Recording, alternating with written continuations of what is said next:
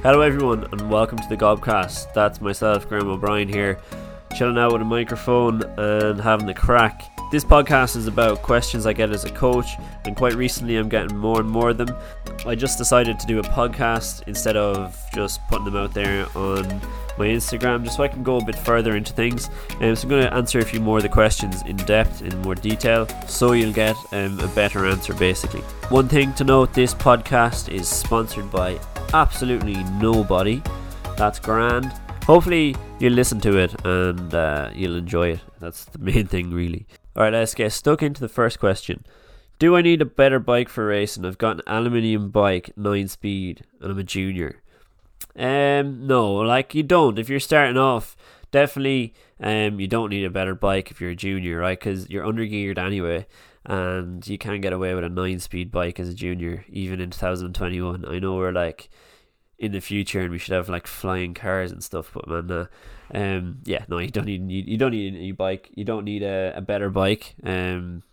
Look, 9-speed. I raced 9-speed in 2017 because I couldn't get a sponsor until halfway through the year. So I was racing a 9-speed bike from about March until June as an A1. Now, it didn't help too much, but I mean, I got by and I got my training done. Definitely as a junior, look, you don't need one. Train away. If you have what it takes, if you're putting the training in, you'll eventually get a better bike somehow. So just keep at it, keep motoring away with your 9-speed, keep motoring away with the bike you got, and don't see the bike as something that can hamper your progress. Don't see the bike as something that can, that's stopping you from training and racing, because it's not. That's really all I can say on that one. You don't need a better bike. You need better legs, basically. You don't need a better bike, you need better legs, alright? Just chill out with the bike you got for the moment and try to maintain it as best you can, and then in time I'm sure you'll get a better bike. I get quite a few questions from juniors here, so this next one is question number 2. So I'm mixing football and cycling, can I still be picked for the national team? The answer to that is yes, because there's been a good few riders who've been picked for the national team while playing football.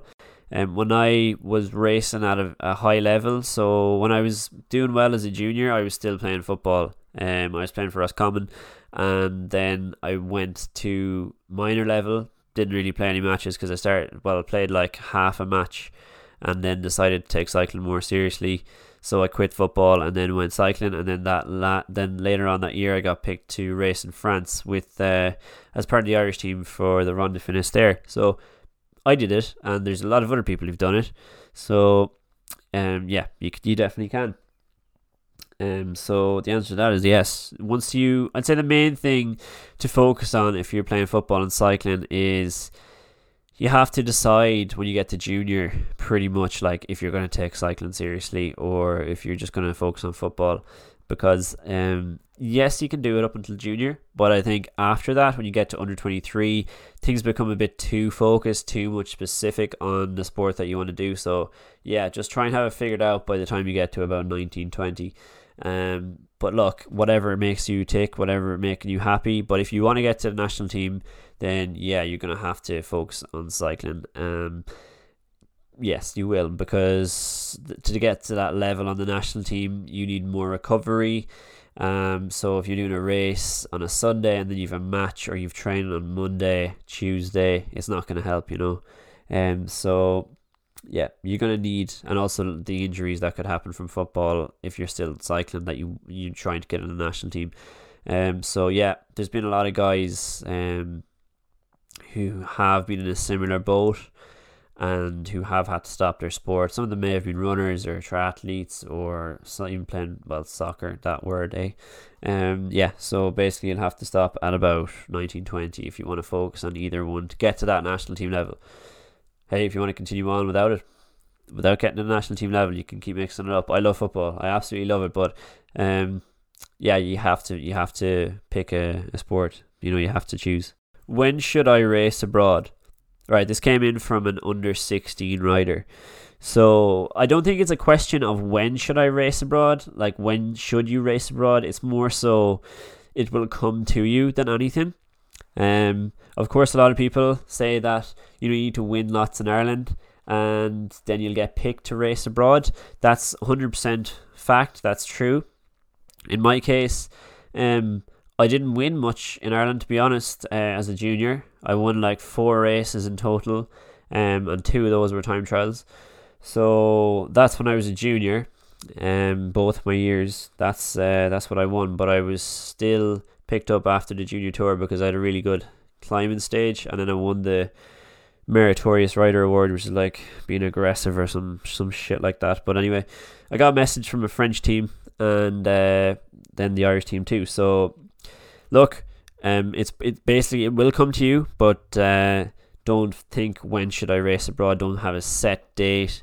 Don't think like I have to race abroad by the age I'm 17 or as my first year in junior.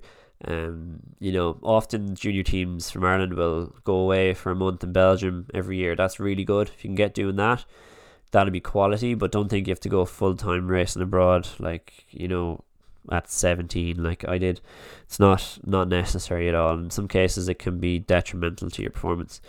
I know I went full time at 17 and I was training in Tenerife for 3 months at altitude, and I also went racing in France at 17, and just it didn't work for me. I just burnt out too quick, and it doesn't help to be doing 25-30 hour weeks at 17. So chill out. And when should I race abroad? Even if you want to go to college first and race after abroad, you can do that, but make sure you get some sort of results in Ireland first before you do start to think about racing abroad. Okay, that's that one in a nutshell. What supplements should I take? I'm a junior. Supplements are a good one. Well, it's a tricky one, to be honest. I wouldn't suggest many, to be honest. Once you have your electrolytes in your water bottle, that's good.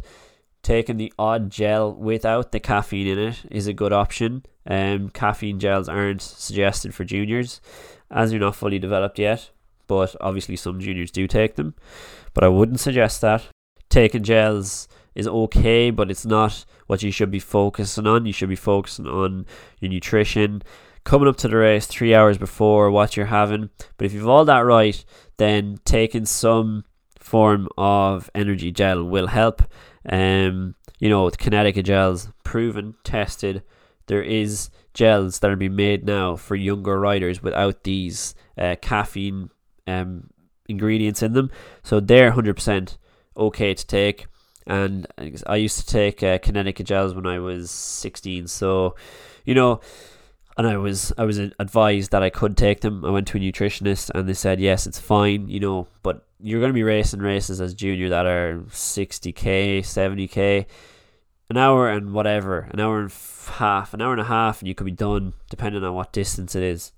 So that's very short. Now you only need a gel maybe at the very end, but you shouldn't be looking for gels at the start of a race or even halfway through, as that 15-16 year old. Fair enough, when you get up to junior, you can start taking some, but no caffeine. In terms of protein, it's all about basically getting to know food as a junior. Look for protein supplements that don't have that high level of protein in them. So say like these anabolic ones, stay away from all of those. Stay away from Optimum Nutrition. They have the gold standard protein. That is basically the best quality protein on the market. It is high quality protein, and generally a tiny scoop of that is okay. When you're getting to the second year of a junior, you can start to build on that. I'd say if you wanted to take some protein, the gold standard brand, Optimum Nutrition brand, would be the best one to take. Apart from that, Kinetica is good as well. Kinetica protein is good, but look, don't focus on all these other supplements. Like definitely don't focus on like creatine and all this sort of stuff, and leave any of those supplements till you get to under 23. Don't be going all out. Protein and energy gels, make sure you have some electrolytes in your water bottle and you'll be fine. Energy gels wise, for a race of an hour and a half, 1 or 2 gels max. Protein shouldn't be taken after every single session. This is another question: how many hours should I sleep after a Sunday ride? That's a good question. I mean, Sunday rides this is by an older rider, so Sunday rides are 4 to 5 hours in some cases. You can do long endurance rides. How many hours should I sleep? Well, 9 hours is the golden marker there, really. But look, it depends on your work, it depends on your other life schedules and your training as well. But I'd be looking for an even number of hours each night rather than focusing on just Sunday to get those long hours after the Sunday ride. Now it can be beneficial to get a good night's sleep Sunday so you're ready for Monday and the week, but really it's only going to help you Monday, that long sleep on Sunday. You need to focus on getting 7 to 8 hours. If you're stuck for time and you're working 7 to 8 hours at least, 9 hours being the top gold one, and some people go up to 10 hours. Second last question is tips for young riders. Young riders' main tips is obviously keep your other activities going and don't focus in on cycling until, as I said, you're coming to your junior years and you're getting older. Make sure to have a lot of variety in your training, so cyclocross, mountain bike, bit of running in some cases to keep your bone density up. Make sure you do your endurance rides, but you don't have to do really long ones at your age. Any age up to 16, no man endurance rides. Rides you can do 2 hours and that'll still build your endurance. You can do 3 hours when you're getting to that 16, 17 age group and even more. But once you're below 16, make sure you're just doing what's suggested. So no more than about 2 hours for endurance rides. Look, you can go and do 5 hours as a 14-year-old, but it's not really going to help you too much because you're not going to be racing 5 hours. You have to take those things into consideration. There's not going to be a race as a 14-year-old you're going to be doing that's 5 hours long. The races are going to be 40, 50k max. So there's no need to go train for 5 hours. Leave that stuff till you come to your junior and under 23 years, okay? Other things is, as I said, bike handling, hugely important, because when you progress, you get bigger bunches and things start to get hit and miss. So you need to make sure get your bike handling under control. That's cyclocross and mountain biking come into that. But also riding with experienced riders on Sunday. Those good guys in your club, rub shoulders with them, rub elbows with them. Don't get nervous. They'll help you with it. Things like that are very important. Take racing with a pinch of salt. Don't go crying after a race if you're and throw the bike away and say I hate cycling if you're not doing well. I've done that a few times and it doesn't get you anywhere. It doesn't make the situation better, and you certainly don't get you don't get anything out of that. So just make sure you're enjoying it, and everything will flow, everything will keep going, and once you get up to those older years you'll be ready to kick ass. That's basically how it works. Last question is tips to improve my sprint power.